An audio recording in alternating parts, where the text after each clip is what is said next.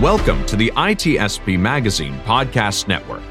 You are about to listen to the Cognition Podcast, a show about artificial intelligence and how it is transforming the world around us, with your biological, sentient, and mostly rational human host, Hutch. Knowledge is power, now more than ever.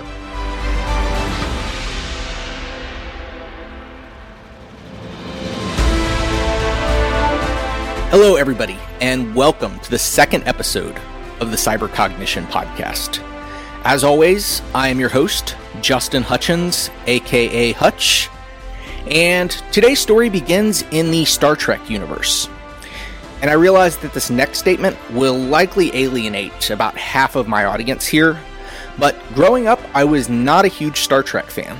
Of the two major options, I definitely found myself more in the Star Wars camp. And that's not to say that I thought it was the superior option, it was just what happened to appeal to me as a kid. But there was one Star Trek movie in particular that really stuck with me from my childhood. And that movie was Star Trek First Contact, released in 1996. This particular movie stood out among the rest because of its uniquely diabolical antagonist, the Borg. In the movie, the Borg was a collective of cybernetically enhanced beings from various species that had been integrated into a hive-like consciousness known as the Collective. The Borg's primary goal was achieving perfection, which they sought to attain by incorporating other cultures, technologies, and species into their own through a process they called assimilation.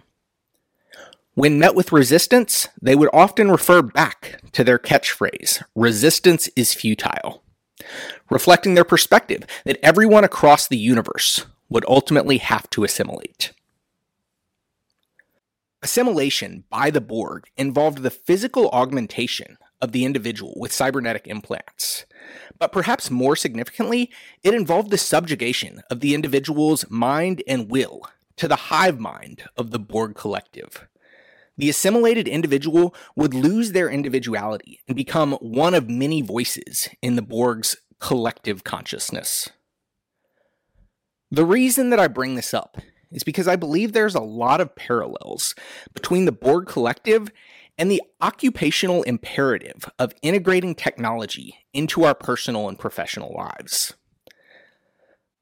So let's start first with the premise that in a way, we are all already cyborgs. In the same way that the Borg would assimilate others into their collective, we have integrated technology into our lives and become intrinsically bound to the collective knowledge repository that is the internet.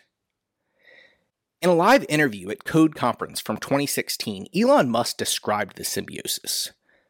I'm going to play a brief clip of that interview.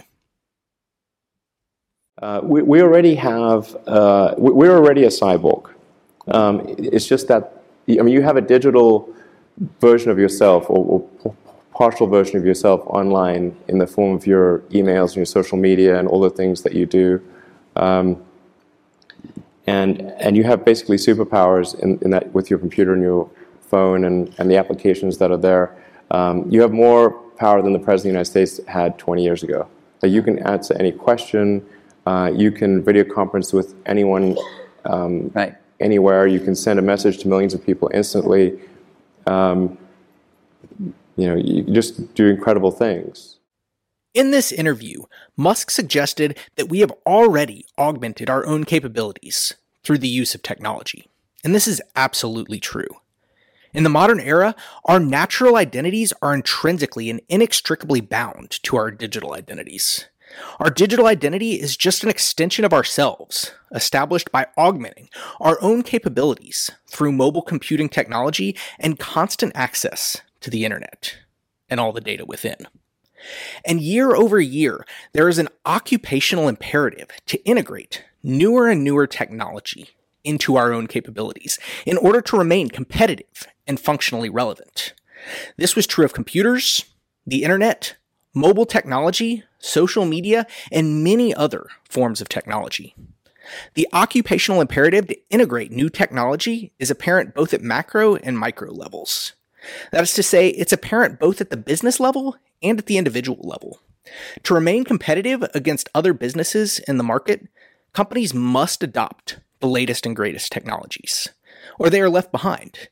Similarly, to remain competitive in the workforce, individuals must adapt their skills to these new technologies, or they also are left behind. In the modern world, if your business doesn't leverage the internet, email, social media, or other technological capabilities, for all intents and purposes, they don't exist. Similarly, if you as a worker are not able to effectively integrate into a work environment where all these capabilities drive business by having the skills that correspond to those technologies, then you are not hireable. We are seeing this cycle repeat itself all over again with the emerging AI arms race. As a business consultant, I can tell you that nearly all of the businesses I work with are already asking questions about how they can integrate the latest AI technologies into their current operational workflows to improve their efficiency. And the expectation that individual workers personally adapt and integrate these capabilities into their own personal skill sets is also already apparent.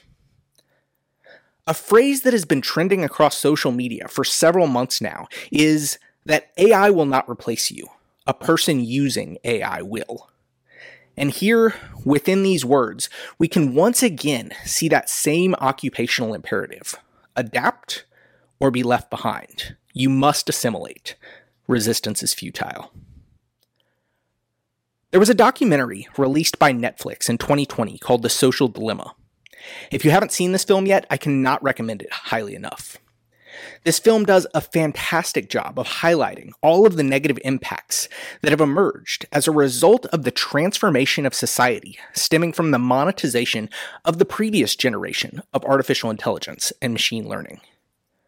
These consequences range from the polarization of social politics, the massive increase in mental health problems, the amplification of disinformation, and of course, surveillance capitalism. The fact that we now allow the big tech industry to collect obscene amounts of data about each and every one of us, which they then use to persistently attempt to predict and manipulate our consumer behaviors. We are just now beginning to realize the extreme consequences from this first cycle of rapid AI integration into our lives.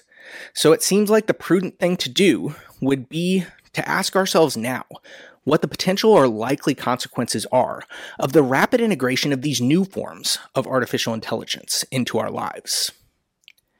And perhaps even more important is the question of where this slippery slope leads us. In the past, the occupational imperative was integration of computers, mobile phones, the internet, and social media.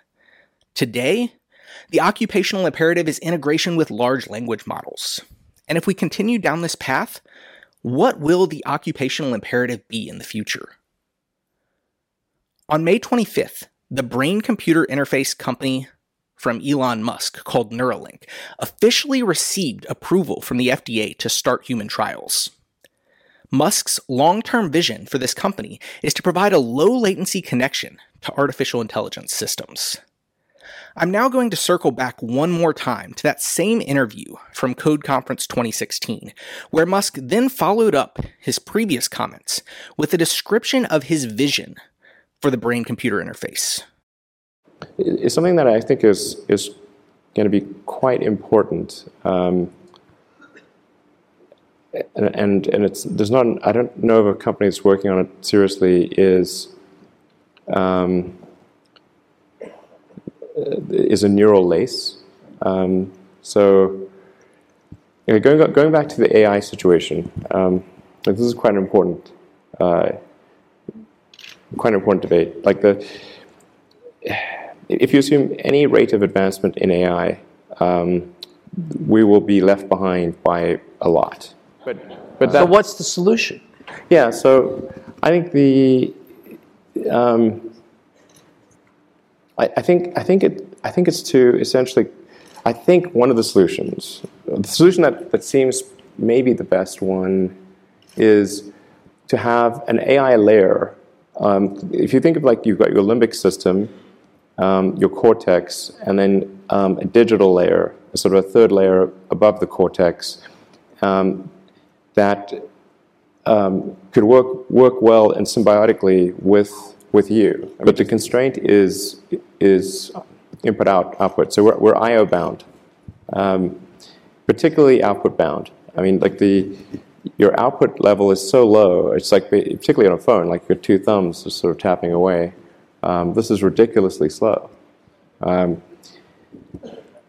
So mostly, effectively merging in a symbiotic way with digital intelligence revolves around eliminating the I/O constraint. In Musk's vision, rather than having to type a question into a web interface to get an answer from a system like ChatGPT, your input will be dictated by thought. And rather than having to read a response from the system output will be cognitively available to you as if it was your own thoughts. You will have unrestricted cognitive access to all recorded knowledge by simply thinking about it. In this way, it's not hard to imagine a potential long-term trajectory that is something akin to a universal consciousness. And while this may seem appealing to some, it seems that we could also lose something of our own identities, or even our own humanity in the process. Even more unsettling is that system biases and misinformation that these systems are prone to would become inherited biases of your own. You would become so accustomed to unfettered access to all of the world's information that a system outage would be something akin to a fit of cognitive impairment or an episode of psychosis. And yet, as unsettling as this vision of the future is, it would also likely be paired with the same occupational imperative. To be competitive, you will have to assimilate. If you do not adopt the brain-computer interface, you will be replaced by someone who does. Adapt or be left behind. And as always, resistance is futile.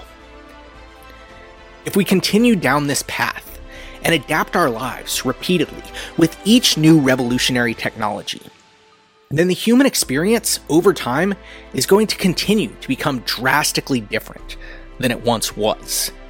Perhaps we need to ask ourselves if our repeated compliance with this imperative is setting a potentially dangerous precedent. Where does this road lead us? And is there a possibility that we lose our humanity, in part or in whole, at some point along the way? And that's all for today. As always, this is Hutch, broadcasting from the last bastion of the human resistance. Thank you all for listening, and we will catch you on the next one.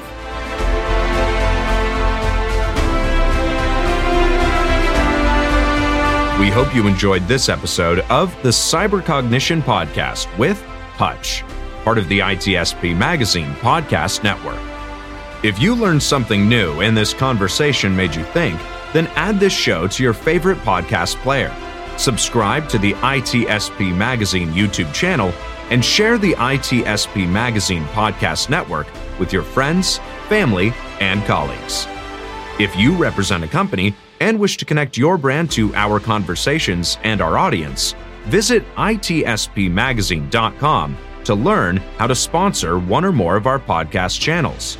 We hope you will come back for more stories and follow us on our journey.